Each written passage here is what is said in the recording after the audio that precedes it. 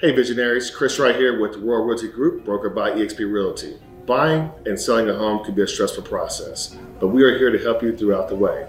Feel free to reach out to us on all social media platforms at Royal Realty Group TX. Now enjoy the show with Cuff and Mo. First of all, shout out to Clarence Carter for getting us hooked up. Clarence, how are you, man? C squared. So he just calls me one night. He says, hey, I got a guy that y'all need to have on the show. All right, Clarence, sure, go ahead. Says his name's Kevin, runs his own financial capital firm, so on and so. Okay, shoot me his number, let's go. And kudos to you. You answered the phone the next day. And it's been pretty easy, getting you to sit down and making it happen, man. Appreciate it. Yeah, I love doing these things, man. I love, shout out to Clarence Carter. I love communicating, having these conversations, man, and thank you for having me. Oh, no problem at all. So you're a bit of a unicorn, right? In the sense of retired baseball player, you play for the New York Yankees, right? First of all, not everybody can be a Yankee, as they say. Absolutely. But, you're the retired athlete who's really doing something cool in the financial space in the sense of you're in charge of your own capital firm. Did I say that correctly? Yeah. So 9 Innings Capital Group is my firm. But oh, what a great name. Absolutely.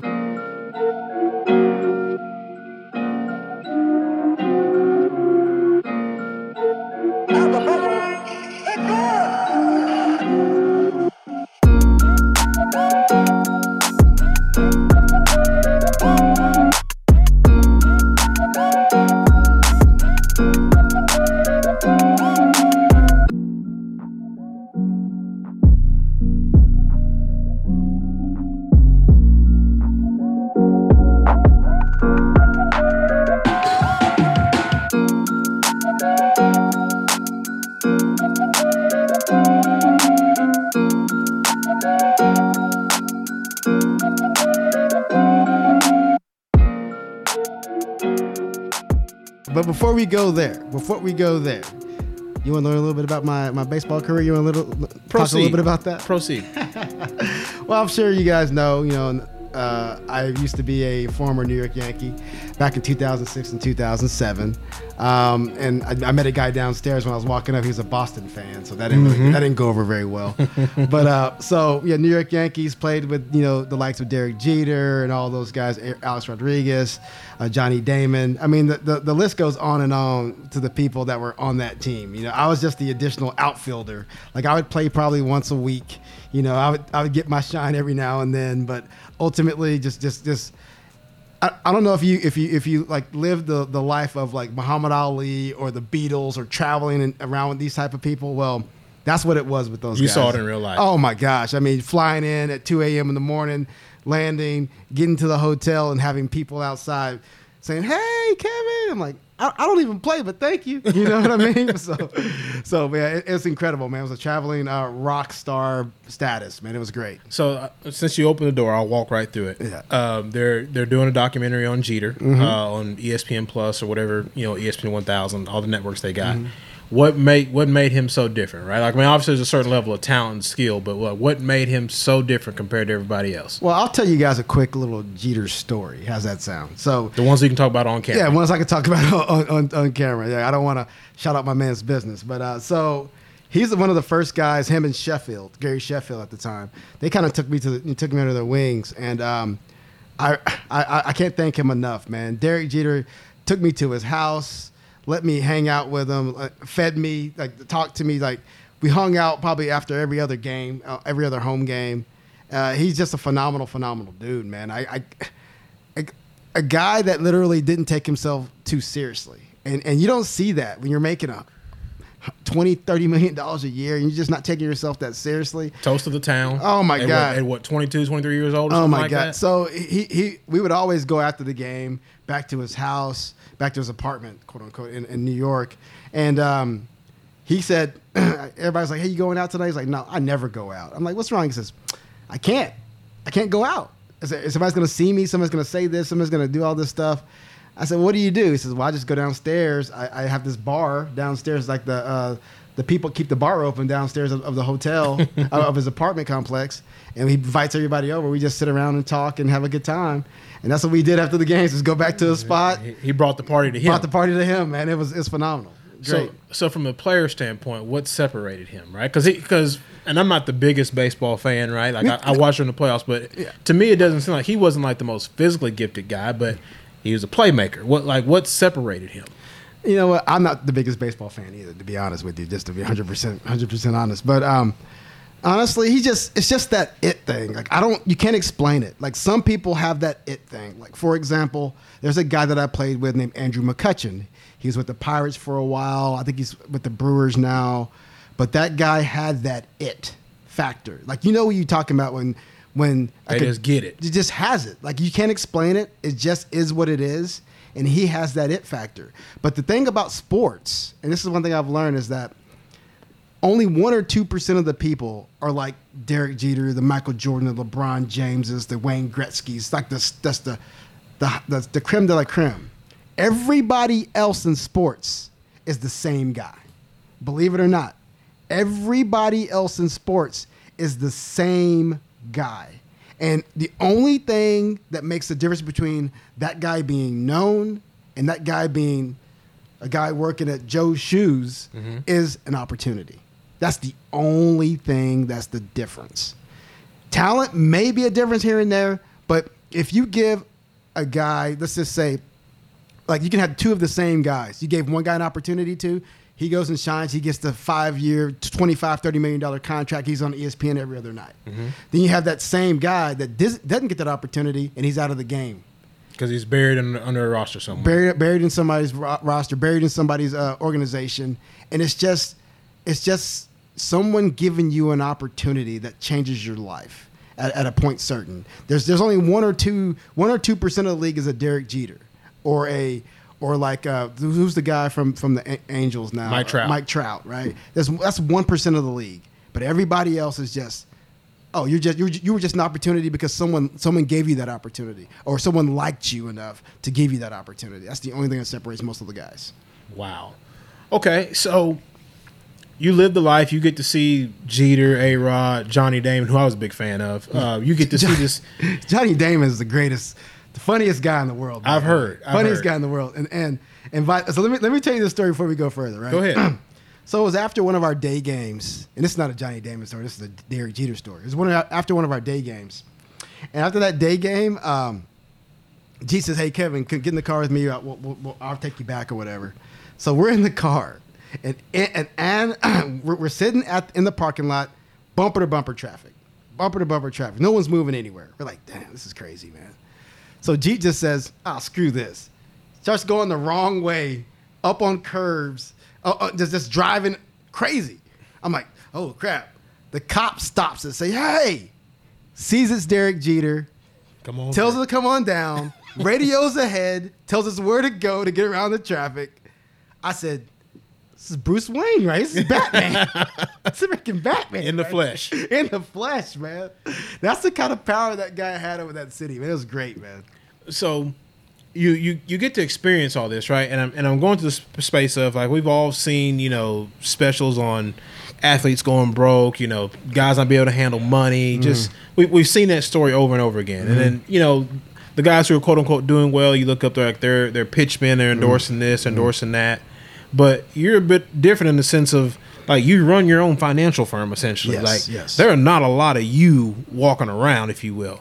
Like, one, what's the inspiration or the motivation behind that? Like, when you knew your time in the game was coming to an end, like, you could have said, oh, okay, I want to be a coach, want to still be involved. But then, obviously, like you said, you don't love it like that. So what says, hey, Kevin, let's get into this space? Well, by the way, I'm going to give a shout out to my father's. This is a phenomenal cigar. Hey, I bought another one. It's in my pack over there. La Permisa. Yeah.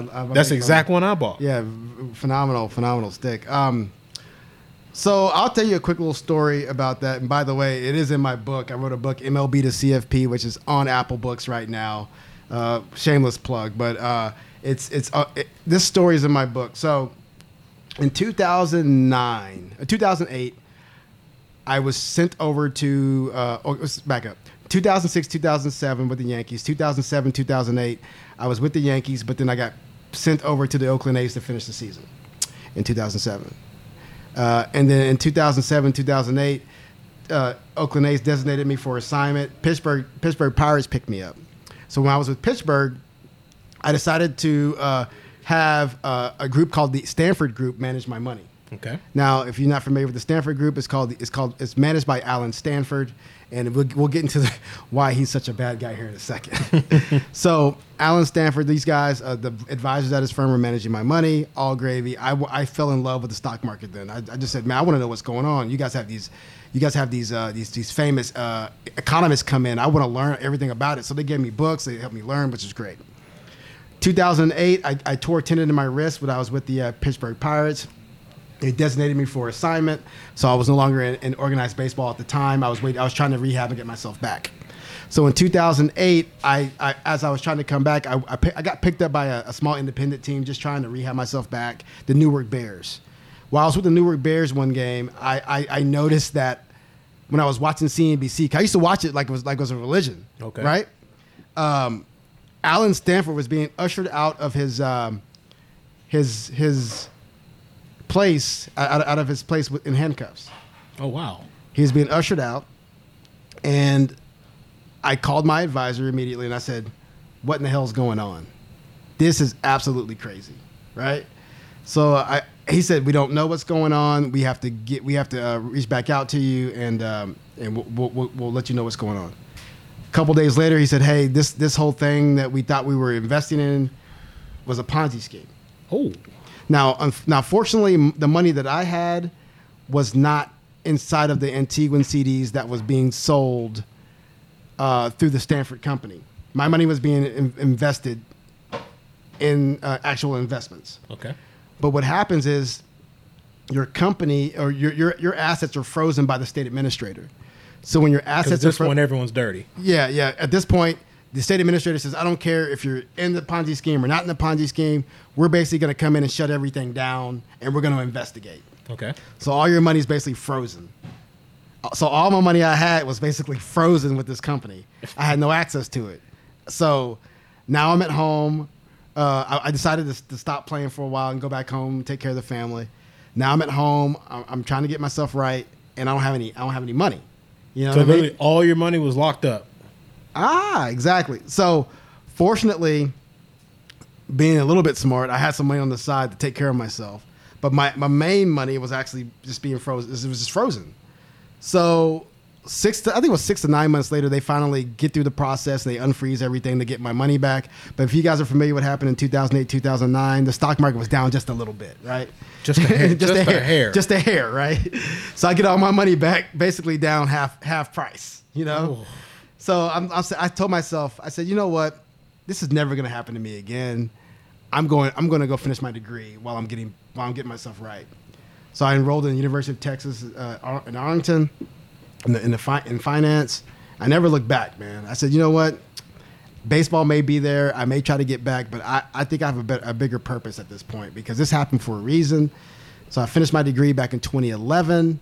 And I just haven't looked back, man. Just that's the reason why I'm in the industry today is because of that one instance.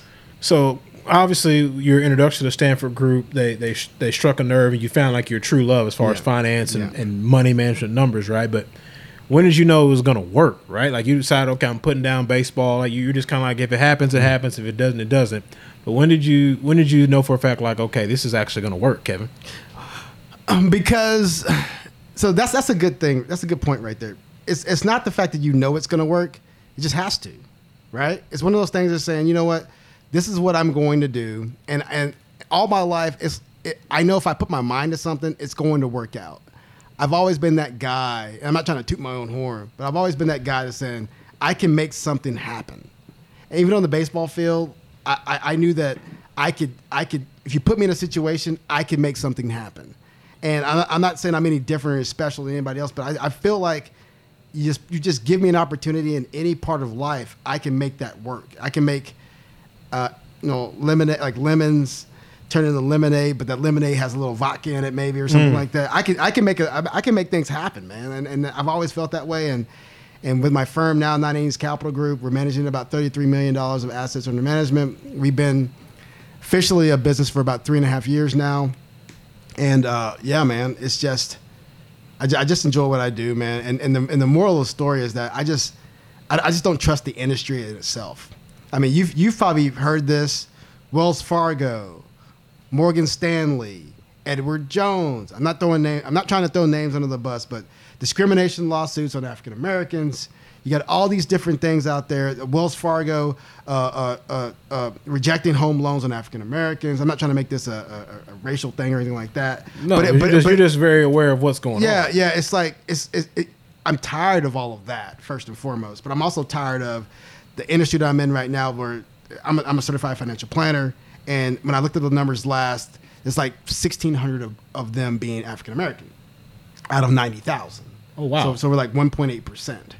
So it's just these things, like, if we want to change the direction of my culture, of my community, I have to do things to put ourselves in a better situation moving forward. And that's also a reason why I'm doing what I'm doing, trying to put myself in a better situation to not only help myself but help the community that I serve. I wasn't going to touch on it, but you look, like you said, barely 1%. Mm-hmm. So how does Kevin Thompson, how does Kevin Thompson, for lack of a better term, pitch his services, right? Like I'm sure once you kind of get things rolling, you call your former teammates like, hey, I'm into this now. Mm-hmm. Hey, don't go down the same road I went. Yeah. So how do you go about, like, hey, here's what I'm able to do for you guys? How does that work? Well, a lot of it started with I was fortunate enough to get on with a firm and help them build their business, right? So I helped this firm in Fort Worth, not going to name any names, but I helped this firm in Fort Worth build their business, and fortunately some of those clients and my own personal clients that I brought over saw the way that I work. One thing I'll say is this: I don't know everything, and I'll admit that I don't know everything. But what I'll do is I'll work my ass off to find out harder than anyone else. You know what I mean? The reason I made it to the big leagues is not because I'm more talented. Yeah, I could run really fast. I could throw really hard. I can do all these things. I was a really good baseball player, but I wasn't. No, I was a really good athlete, but I wasn't a good baseball player. Only thing I could do really well at baseball is hit. I love to hit. But all the other parts of the game, I was like, defense, all the other stuff, it's not my thing. But at the end of the day, I'm a worker. And the same thing goes for my business. I'm a worker. I will outwork anyone. It's almost like the Kobe Bryant, the Mamba mentality, right? Okay. I'm gonna stay in that gym longer than you. Like, if I see you show up, I'm like, okay, well, I'm gonna stay in this gym longer than you. You're gonna leave before I do. And that's the reason why I studied for my CFP. I knocked it out in almost a little bit over a year, and then worked on the CFA. I know I'm still kind of working on that, but just all the things that I do is to progress the business and bringing on other advisors to help them grow, like the advisors I'm bringing on in my firm currently right now. It's a lot to unpack. Mm-hmm. So, certified financial planner, you get the baseball background. Mm-hmm. When you start, I don't use the term like taking clients or whatnot, but you start to grow. And this being the Vision Lab, as you kind of start this journey, what was your original or initial vision? And there's a backdoor question. Okay. So proceed. Well, so my original vision of 980s Capital is to grow this firm and then grow other, not just African American advisors, which I would love to be a black-owned African American advisor firm because we need more of that. But grow this firm, grow it into a $100 million, $500 million, $1 billion firm, and eventually, like when you guys turn on the TV at CNBC or Bloomberg, you can see a guy like myself talking on the screen. Right now, you don't see many of us talking on the screen, having conversations about economics and finance because we're just not in that world as much. And I want us to have more of a presence because just like we have a presence when we watch the NBA, just like we have a presence when we watch the NFL, we need that same presence in those boardrooms, that same presence on those TV channels to give our community the experience of like, hey, I want to do that. I want to be like that guy. You know? How hard is it to get into those boardrooms? I mean, you've lived in New York City, you've Stanford Group, like you've seen finance at the highest level. Yeah. So besides, having the startup or the working capital, if you will, what's the big hurdle to clear to get to some of those boardrooms you're talking about? It's just knowledge.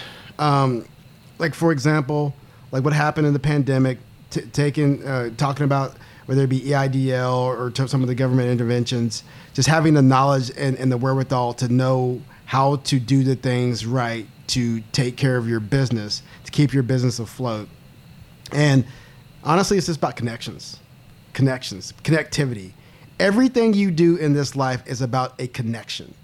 You don't know who you're going to see any given day, because there's always a possibility of a connection that can be made. And that person that has that connection, that when you connect to them, has connections to other people. It's like a web, right? And that right there, just really focus on the connections and really try to broaden your horizon. And that's how you basically grow your business, grow your book. So some people would say you're describing networking, but I like the word connection and connecting, because the industry I'm in, like, it's connecting and connections is literally, it's the lifeline of everything, right? It's the lifeline of business. It's the lifeline of business. If you can't make money sitting at home watching TV.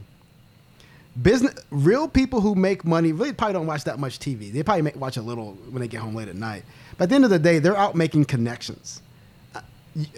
People, if they're going to give you money, they have to know who you are. And they're not going to know who you are if you're just not out and about and having conversations, whether it be with some of your political action figure. I was going to say committees, but political people here in the network, in the area, or just people that smoking cigars, right? I mean, people who smoke cigars have money, right? That's why I hang out. Disposable income. Yeah, exactly. That's why I hang out at a lot of cigar lounges. It's a good spot for me. But yeah, man, it's just about having conversations, man, and really focusing on listening. One thing I will say about business is that it's not about talking. It's more about listening. Oh my gosh. It's 100% listening. So you being one of very, very few in your space, do you kind of embrace, because I'm sure you've been in rooms where there's only one of you in the room, and I tell this story all the time, like I'll go to a firm and we'll sit down, we'll start talking about stuff, and they don't know me from Adam, and they just know, like, hey, he might have something in his pocket, we might want to do business with him, and then I walk in and it's like, who the hell is this guy? You can tell, but then I start talking, and it's like, oh, we need to shut up and listen. Yes. And so from your standpoint, when you walk in, I'm sure you kind of feel like, oh, okay, what does this guy know? But then you start talking. Like, can you describe that feeling? Yeah, so I'm used to that feeling, right? So you guys may not know this, but in baseball, I'm going to ask you this question. Go ahead. What's the percentage of African Americans in baseball? What do you think? Oh, it's super small. That's why they're always... It's like 6 to 8%. Right? Yeah, that's why every time Jackie Robinson Day comes up, they're always, trying to push it, and all the different programs, trying to get back into urban areas and all this stuff. It's super small. But there's a reason for all of that. We can get into it if you want to. But there are no boundaries on this show. We'll get into it here in a second. But so just like baseball, there's not a lot of me in any of those rooms, right? And now I'm in another world where I'm fighting that battle, and maybe it's something that's ingrained in me that likes to fight, Like I literally like to see the problems and root them out and expose problems in organizations. I don't know, it's something. Well, you got an athletic background, so you don't have a problem with conflict either. That's 100%. That's what it is. No problem with conflict. That's 100%. That's exactly what it is, man. And just really rooting out all the things that can possibly happen, and just focusing on just really. So when I go into those rooms, right, and it gets. So I guess I can talk about one. So there's a firm downtown. Well, not downtown. It's kind of near the Ridgemar Mall. Are you familiar with that area? We don't have to expose them, but okay. You're good. That area, and I was invited to one of their festivities, right? And I go in there, and I'm the only one of me in there, and it's like, it's almost like I have to be a chameleon. And that the world of how you dress, how you talk, how you walk, and all the other things, you have to really know your environment and really, I guess, be a chameleon in that environment. And that's what I do. But in regards to what I do in those environments is just be yourself and let people know that, hey, man, I'm not one to play with. I know what I'm talking about. I know what I'm doing.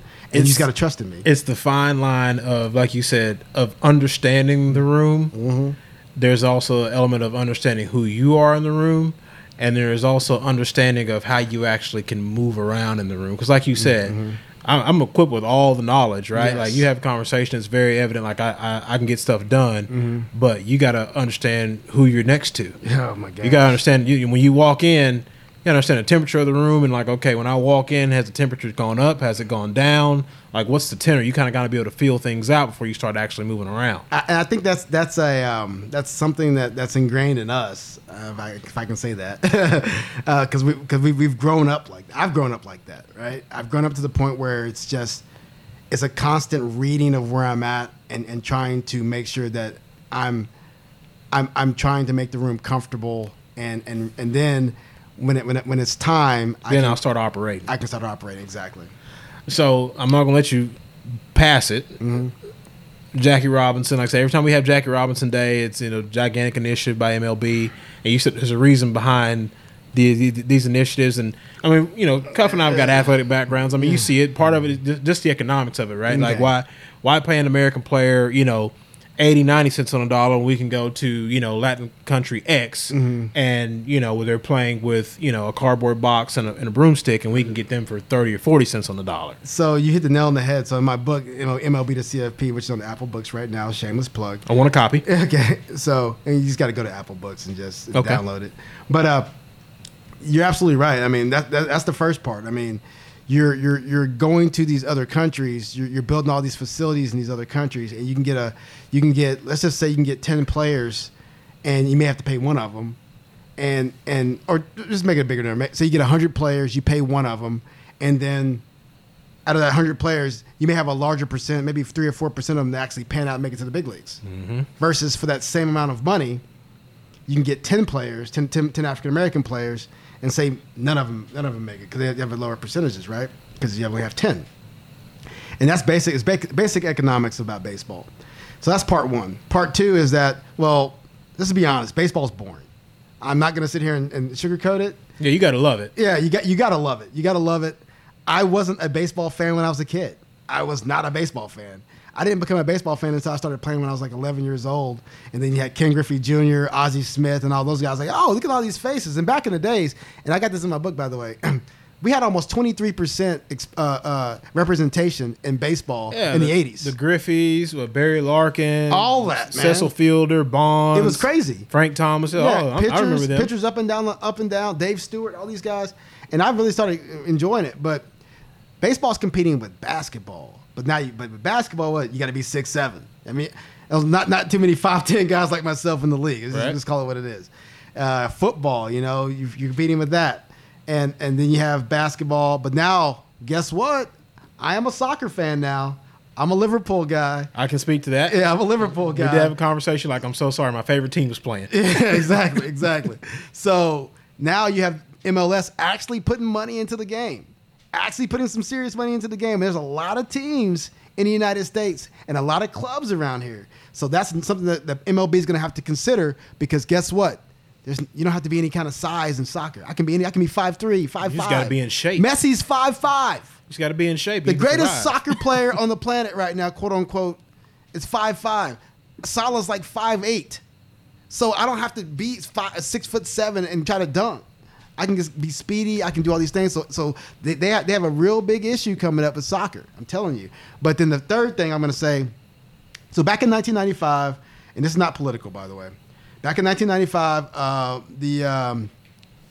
it was the Drug Enforcement Act or it was the criminal. I can't remember the name of this in my book, but I can't remember the name right offhand. So President Clinton passed this act, and it started locking up African American men. By the droves, which left a lot of kids without dads. Baseball kids need baseball dads. That's true. Because a single mother it's hard to be a single mother playing baseball. You don't see a lot of that. You see it in basketball, you see it in football, but you don't see it a lot in baseball. A lot of these African American kids that are playing baseball come from 2-parent homes. So when that happened, it destroyed the pipeline got cut off. The pipeline basically got cut off, and that's why you saw the numbers ever since then in baseball go drastically down.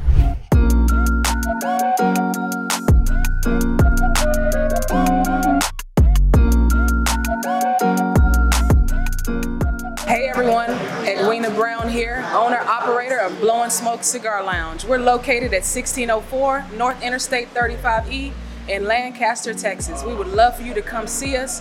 We stand on the 3 C's, which are cigars, our community, and our culture. Cigars, we have over 300 SKUs in our humidor, and it's still growing.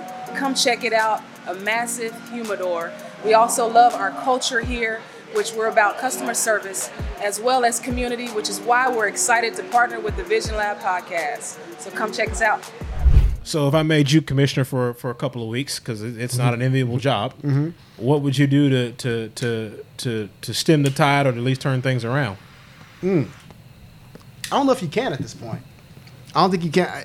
First and foremost, you like I told you guys about Andrew McCutcheon, right? Or did you know who he was? I know exactly who it is. Okay, perfect. So, but then most people probably don't. And it's like, it's unfortunate because at the time of his stardom, his superstardom, his face should have been if you wanted to get the black person's face, his face should have been everywhere on every screen to get people's interest into the game. And it wasn't. Was that part of the fact that and plus he was prime Pittsburgh? Yeah, Pittsburgh. Yeah, it's a small market. Yeah, I get that too. You're absolutely right. But at the end of the day, if they want to do something, well, Anaheim Angels, I mean, but it's still considered LA. I mean, those who live in California know there's a difference between Anaheim and LA. Yeah.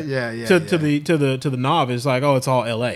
Because even now, aren't they the Los Angeles Angels of Anaheim, or how they phrase it? I don't know. They got so many different damn names these days. I don't know what's going on. But it's just that you have to. I don't think you can, man, because I think the game is too slow for a lot of these kids at this point, and I just think that there's other things that kids can do.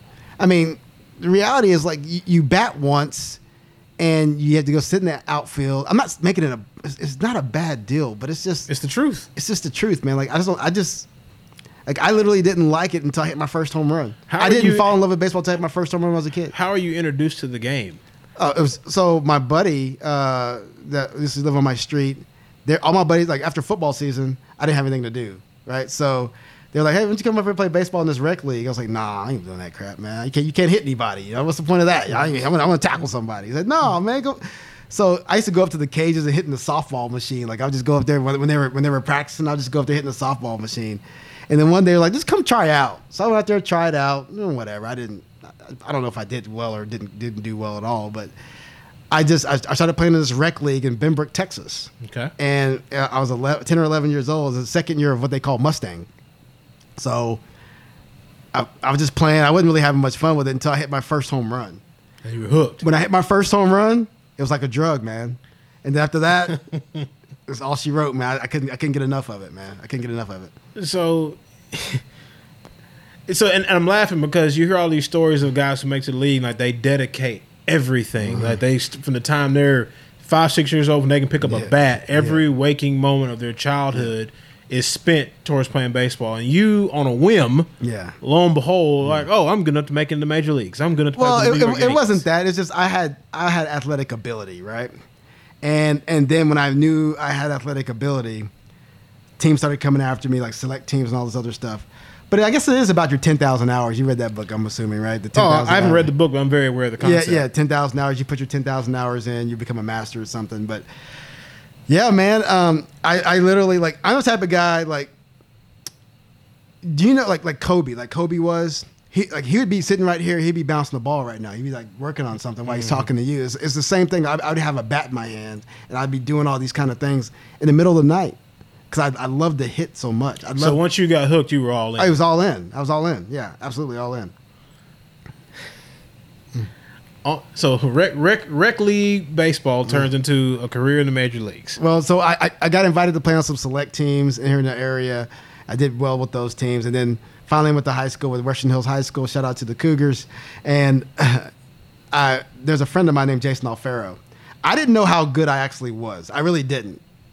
People were saying I was good, but I didn't know. You were still just buying your time till football season. Yeah. But that's the thing. My freshman year, well, I'll tell you this funny story. So I used to love football, man. I mean, I used to love football. But in middle school, this one coach came to me and said, next year you'll be in the 7th grade. You'll try out for the football team. I was like, okay, yeah, of course, I got you, whatever. So I go out there. He wanted me to be quarterback, and I was like, well, we don't throw the ball. I'm just going to be handing the ball off to this guy. why not just make me running back? You know, this doesn't make any sense. I'm never going to touch the ball. I'm just going to touch it and give it to somebody. That's not my thing. Mm-hmm. Well, if you're not going to be quarterback, you know, you got to quit being like that. Why don't you go over there to hang out with the tight ends? I said, I'll do you one better. I took my stuff off and walked off the field. So I ain't got time for this stuff, man. I can go play baseball. So that's what I did. I just dedicated the rest of it to baseball. I started playing football again back in high school. I was on varsity as a freshman, but stopped playing my freshman year because we're playing over here. I'm not sure if you're familiar at Farrington Field. Yep, very familiar. And my buddy ODY was beating our butts, man. They were beating us up, and he tore his knee up real bad. And I was like, I'm just gonna go play baseball, guys. I'm out of here. So the last time I played football was that year in my 9th grade, and I went and played baseball ever since. But yeah, my buddy Jason Alfaro, back to that story. Jason Alfaro was telling me, man, you're really good at this game. You can make it to the big leagues. I said, what do you mean? He said, dude, like I said, I can tell you have the ability. So that day, him and I would practice every single day. It could be 10:30 at night. We would say, let's go hit. We get in the car, we go down the field, we go hit. And to be honest with you, I think that kept me out of trouble. And it's just something I would do every single day, man, like it was a religion. So let me switch gears, if you will, right? Because this is the backdrop of this show. This is a growth mindset podcast. Gotcha. You spend all this time. Once you get hooked, you completely commit and dedicate yourself to baseball. Yep. Then your career.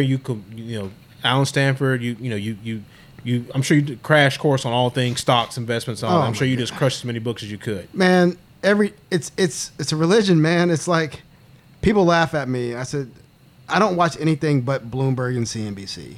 Like there's movies and stuff I watch, but if I'm watching TV, like when I get home tonight, I'm gonna go on my patio, turn on Bloomberg, and see what's going on. It's nothing but that, because information is king, and I need to have the information so I can talk to people and have rational conversations about. So, for example, I mean, today the market was down 1,000 points, right? Mm-hmm. So it's like having conversations on why that's happening, what's next, what's the expectation, what's going to happen with interest rates moving forward. The Fed raised another half point yesterday. Yeah, half point, and people are scared that inflation's coming, and are they going to have enough in the quiver to make sure that inflation doesn't happen while keeping us out of recession? Well, my philosophy on recession, and I know people may look at me crazy when I say this, a recession is a normal part of the economic cycle. Get over it. They come and they go. What happens after recession? Oh, the economy starts getting better. So let's just have it and let's keep it going, man. Well, here's a question, right? From my novice, understanding of economics and just markets, right? Mm-hmm. Is it a recession, or is it things going back to the norm? That's a great question. So maybe the Fed actually overinflated markets with stimulus, and now it's going back to the quote unquote the mean, mm-hmm. where it should be versus where it was. You have a point there. So if you look at, I don't want to get too nerdy on you guys right now, forgive me, but right now S&P earnings are around 18 times forward earnings, which means that they put an 18 times multiple on the price to earnings, the price of the S&P, which is roughly around $225. So if you look at that, they put you at a price on the S&P. So right now, we're 18 times. Should we be around the historical mean of about 15, 16 times? We're getting close to that. We were at 23 before this last dip. Mm-hmm. So yeah, we're getting closer to the mean, and this is where we should be. So let me simplify then for those out there who are not as well versed as you are. Sorry about that. No, it's okay. It's okay. But watch this. Mm. So obviously, the Fed raising interest rates, another half point. Mm-hmm. So people were about their houses, right? Mm. People, are we, because the real estate market is crazy. Mm-hmm. The people out there who, God bless them, sign those ARM mortgages. I don't know why you would do that, but there are people out there who are doing it. Yeah. What do you see what do you foresee happening with just the housing market? Are we headed for a full-blown collapse, or is it going to get people to where like, hey, you're going to start having to live realistically again? Collapse, no. Prices will come down eventually because demand will. The Fed's job is to tamp down demand, and with rising interest rates, they're kind of cooling the housing market, cooling down demand, which will bring down housing prices, which will hopefully bring down commodity prices, which will will bring down all the other inputs to all these different commodities, will ultimately bring down inflation. So, in a nutshell, I don't think it's going to collapse. It's not 2008. Let's just make it clear. It's not 2008, 2009. Because why is it different? Well, because financial institutions are flush with cash, and those banks, which are the heart and soul of our economy, aren't going to go anywhere. So our economy is not going to experience a 2008, 2009, so we can kind of wash that away. But with the housing market, it is a little hot right now, so the Fed raising interest rates will tamp down inflation, or will tamp down demand, which will hopefully bring down housing prices just a bit to cool off the economy just a little bit. This is my theory. Again, I'm not an economist. This is my theory. Being in it and working on projects. And the people talking about, the cost to build a house is up, right?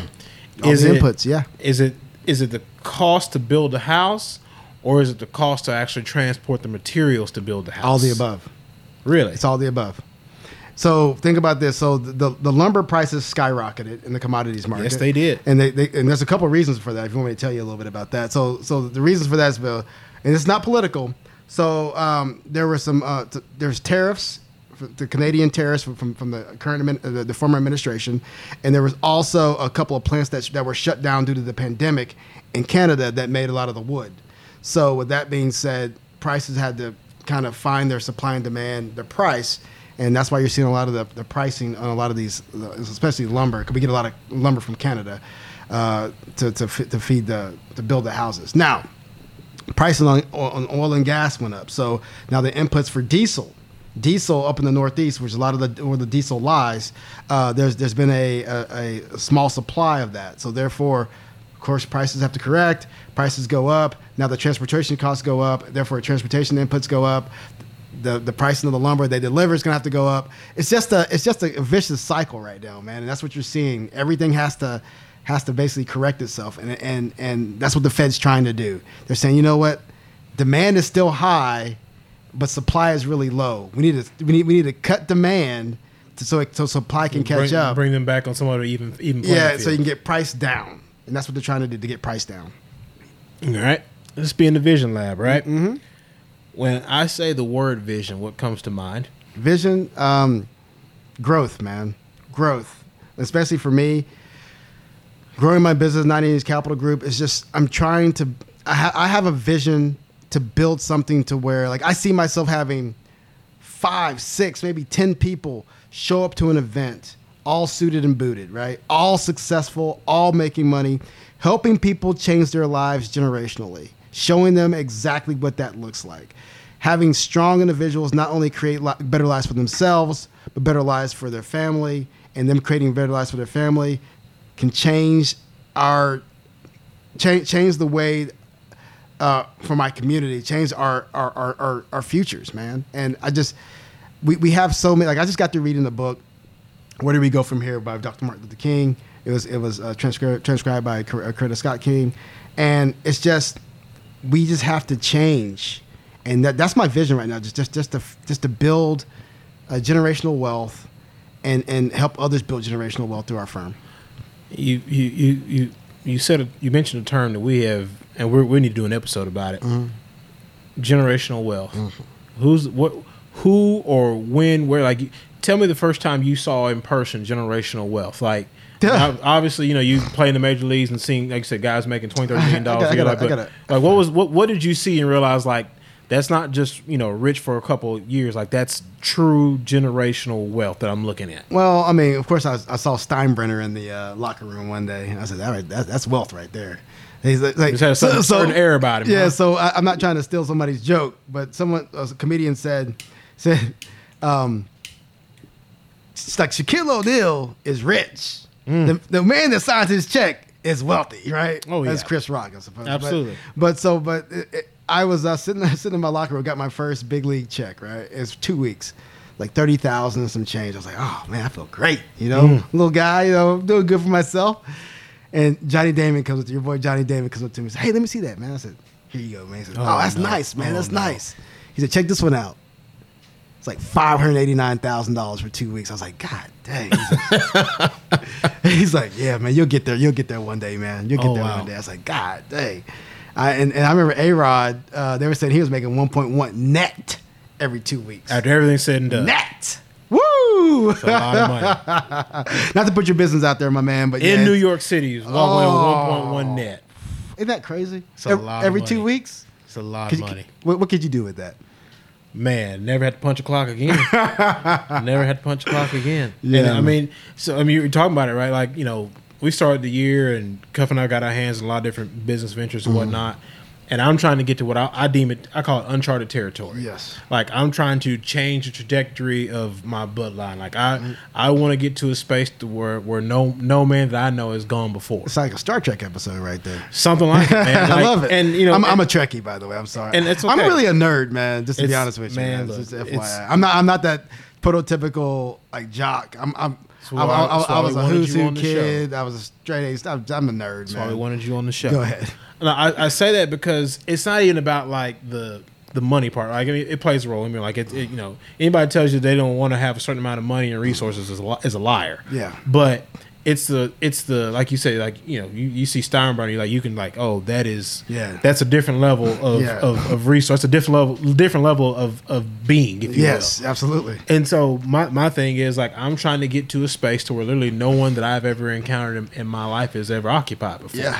And it was, if you want to do something that's never been done, you got to do something that's never been done, right?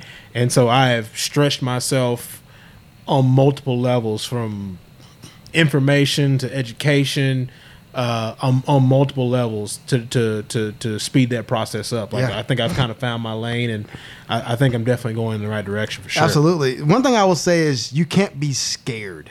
Oh, right? no. Like one thing about this stuff is, like, if you want to do something, just do it. Fail quickly, but just do it. And the faster you fail, then okay, that didn't work. Let's do something different, right? But you can't be scared to make gigantic leaps. A lot of people in this country, a lot of people in society are scared to take chances on themselves, and and some people can't. I mean, just call it what it is. I mean, I call it the 80-20 rule, right? 20% of 80% of the work is done by 20% of the people, right?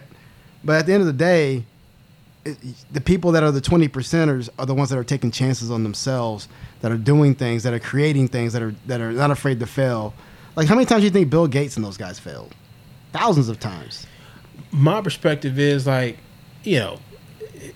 50 Cent, get rich or die trying, but like, literally, like you said, like, you can either choose to, everyone wants to get to a certain level of success, blah blah blah, right? Like, No, I don't believe everybody does, because if they did, they would do it. well, no, here's the thing. Yeah. People are paralyzed by it's either over analysis or it's over analysis.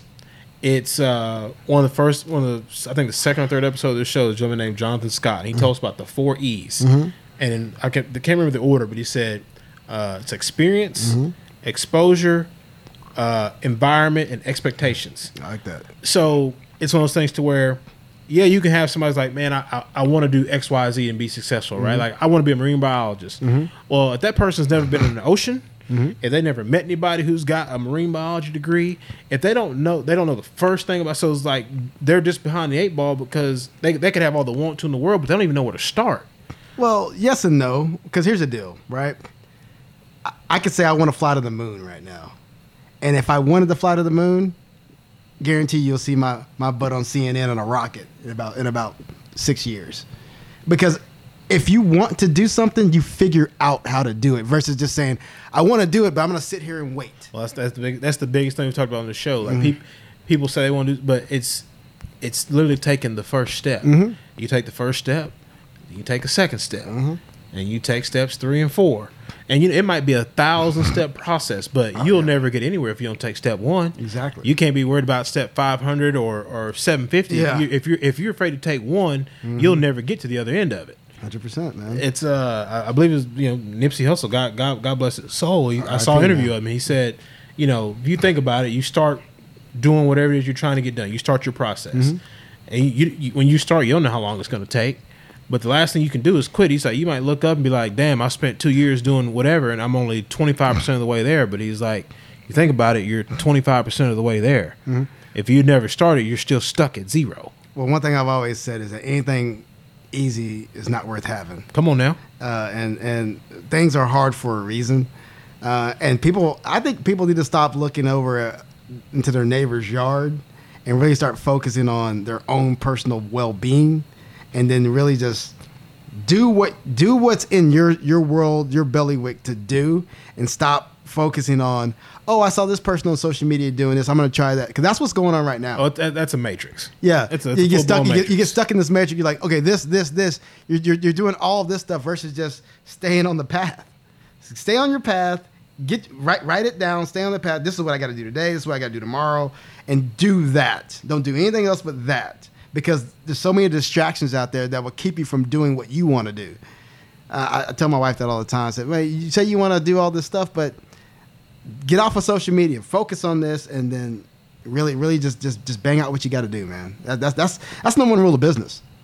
Number one rule of business: just do what you say you're gonna do, and do it a lot of times. Like I read this book called the 10X Rule or whatever.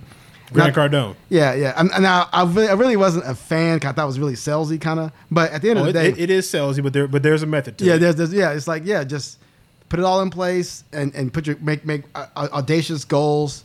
And just go and get it. Like that's my whole philosophy in life. Just go and get it. I don't know. I may not know how to go get it, but I'm gonna figure out a way to. I'm gonna align myself with people that have done it, and then go and get it. You know what BP told us the very first episode of the show, What's and you'll that? appreciate it. He said if you look up and you realize that you're the smartest person in the room, In the wrong room. in the wrong room, exactly. Mm-hmm. He said you need to get in a different room. Mm-hmm. Like what can you learn? Because to your point, like you said at the very beginning of the show, nobody knows everything. Mm-hmm. And so you realize, like, man, like I'm the brightest one in here. Like you get to a different room. You got to put yourself around people that are doing better than you. That's one thing I've learned about life.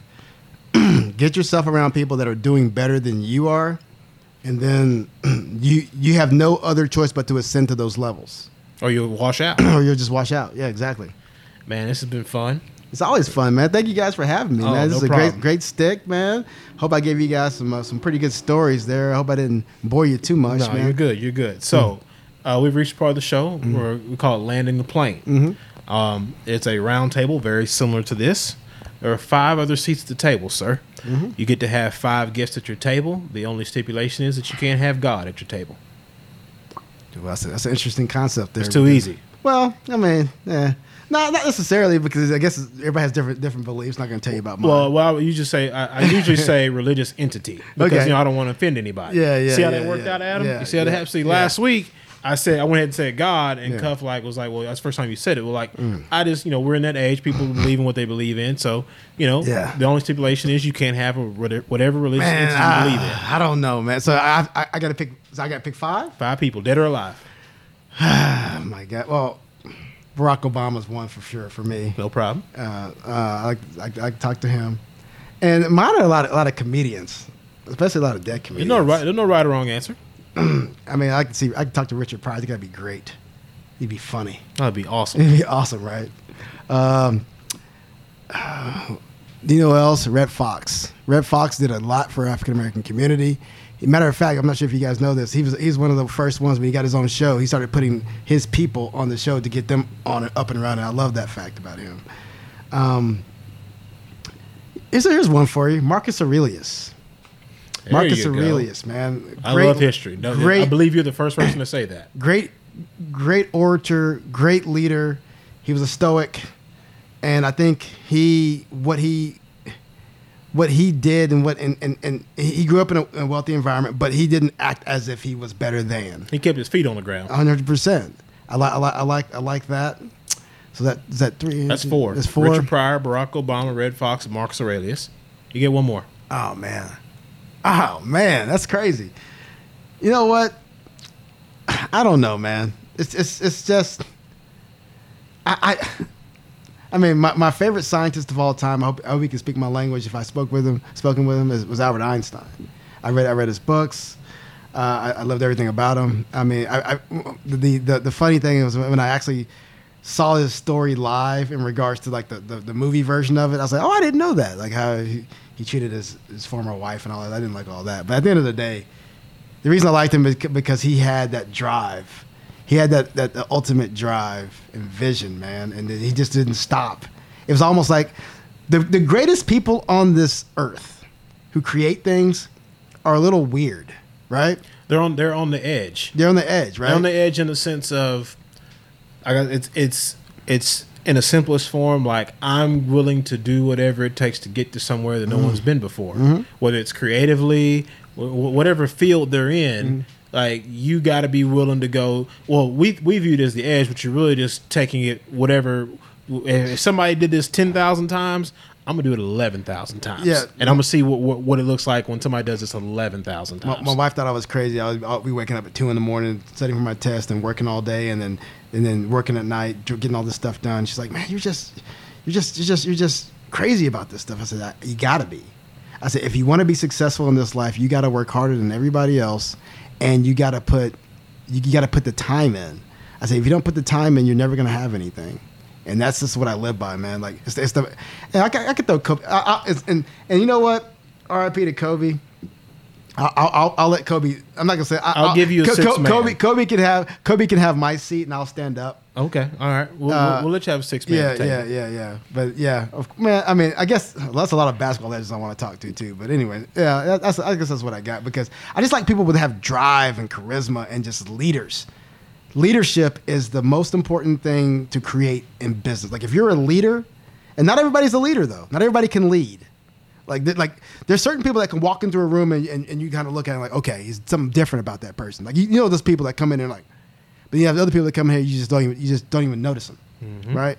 But some people can walk into a room and it's like everybody kind of like, you know, just gets up a little bit like, okay, this guy's different, and that's the persona that a lot of those guys had, man. They're just different, man. I respected that. All right, let me flip the script on you. What is today's version of Kevin Thompson, owner of 9 Innings Capital? What are you telling yourself 5 years ago? So you're looking back. Okay. What are you telling him? I would tell him to focus on growing a business, but don't focus too much on the politics behind the business. All the other stuff that's going to come politics-wise, whether it be leadership or partnerships or all the other stuff that's out there that's trying to tell you what you can or cannot do, focus on what you want to do and go 100% and leave fire. Like, I'm a big guy. I leave fires behind me. Yeah, I got to go back and clean it up.